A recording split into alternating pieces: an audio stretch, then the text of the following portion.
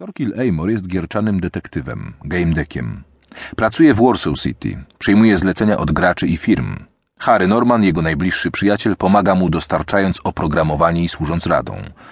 Podczas realizacji jednego z zadań Torkil poznaje Petera Crasha Kitesa, lidera bezbolesnych, najlepszej drużyny Goodabats.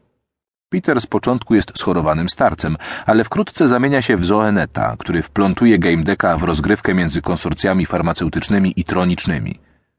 W rajskiej plaży, w trakcie rozwiązywania sprawy senatora O'Neilla, Amor spotyka Ann Sokolowski, która jest programem towarzyskim. Podczas virtuality show firmy Novatronics jego los splata się z życiem Pauline Aim, Gamedekini, matki Conona, dziecka uwięzionego w sieci. Podczas przygód w grze Mrok, Torkil zbliża się do Steffi Aland, młodej entuzjastki gier. Gdy firma Blue Whales Interactive ogłasza możliwość upgrade'u NPC-ów do ludzi, Gamedec decyduje się na ożywienie Anny. W procesie uczestniczy utalentowany pracownik koncernu Levi Chip. Od tamtych wydarzeń upłynęły 3 lata. Jest rok 2199. Dokładne streszczenie pierwszego tomu przygód Torkila pod tytułem Gamedec – Granica rzeczywistości zamieszczone zostało na końcu książki.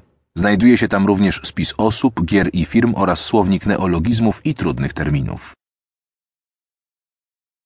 Prolog. Peter Crash Kites stał przed holowystawą sklepową przedstawiającą najnowsze walk-tele i doskonalsze od nich nadgarstkowe omniki. Szczerze mówiąc, nie bardzo wiedziałem, dlaczego go interesują.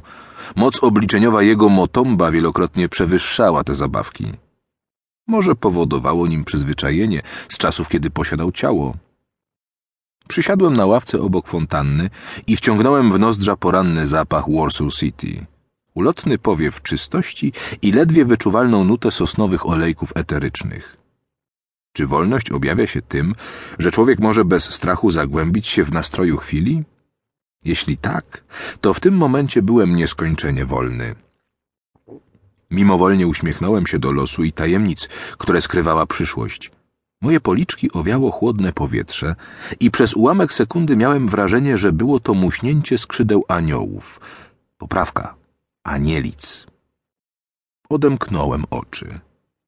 Nieopodal przystanęły 2 panie z pieskami. Nie więcej niż pół metra nad czworonogami unosiły się obowiązkowe drony wielkości pięści, których zadaniem jest natychmiastowe posprzątanie tego, co zwierzak może po sobie zostawić. Kobiety jednak nie zwracały uwagi na swoje włochate pociechy. Przyglądały się bacznie mojemu towarzyszowi. Co za monstrum! Szepnęła niższa brunetka. Miała lekko zaznaczony podwójny podbródek i duże orzechowe oczy. Gdyby o siebie zadbała, byłaby ładna. Budzi lęk, prawda? Wyższa, choć nie szczuplejsza blondynka skinęła głową. Przypominała nieudany efekt eksperymentów szalonego naukowca. Miała w sobie coś kolosalnego i glinianego. Oczywiście ja wiem, że to zwykły człowiek, ale wie pani, co on potrafi? Ubrana w popielaty kostium brunetka ściszyła konfidencjonalnie ton. Prześwietlić. Blondynka wytrzeszczyła oczy. Chce pani powiedzieć, że on nas widzi bez ubrania? Żeby tylko. Brunetka zacisnęła usta i znacząco przymknęła oczy. Podniosłem się z ławki, prostując za stałe kości i lekko napiąłem rozleniwione mięśnie. Rozejrzałem się dookoła, poszukując cienia seraficznych skrzydeł, lecz nie dostrzegłem ich konturu ani w puchu wysokich altokumulusów, ani w neogotyckich kształtach pobliskich budowli. Wiedziałem, że ich wzór gdzieś się ukrywa, tylko jeszcze nie potrafię go dostrzec. Jakże mogłoby być inaczej? Westchnąłem nostalgicznie, przetarłem oczy, zerknąłem przelotnie, jak wyrównują się fałdy płaszcza i podszedłem do rozmówczyń, szczerząc zęby w jowialnym uśmiechu. Nie mogłem się oprzeć, by nie podsłuchać tej interesującej konwersacji. Ukłoniłem się. To Maltańczyki? Wskazałem na pieski. Odmiana Long Life. Blondynka lekko się uśmiechnęła. Panie pozwolą, że się przedstawię. Torkil Amor. Po ich twarzach przegalopował rumieniec. Ten z virtuality show? Ten sam, chrząknąłem. Tamten droid, wskazałem na Pita, to mój przyjaciel.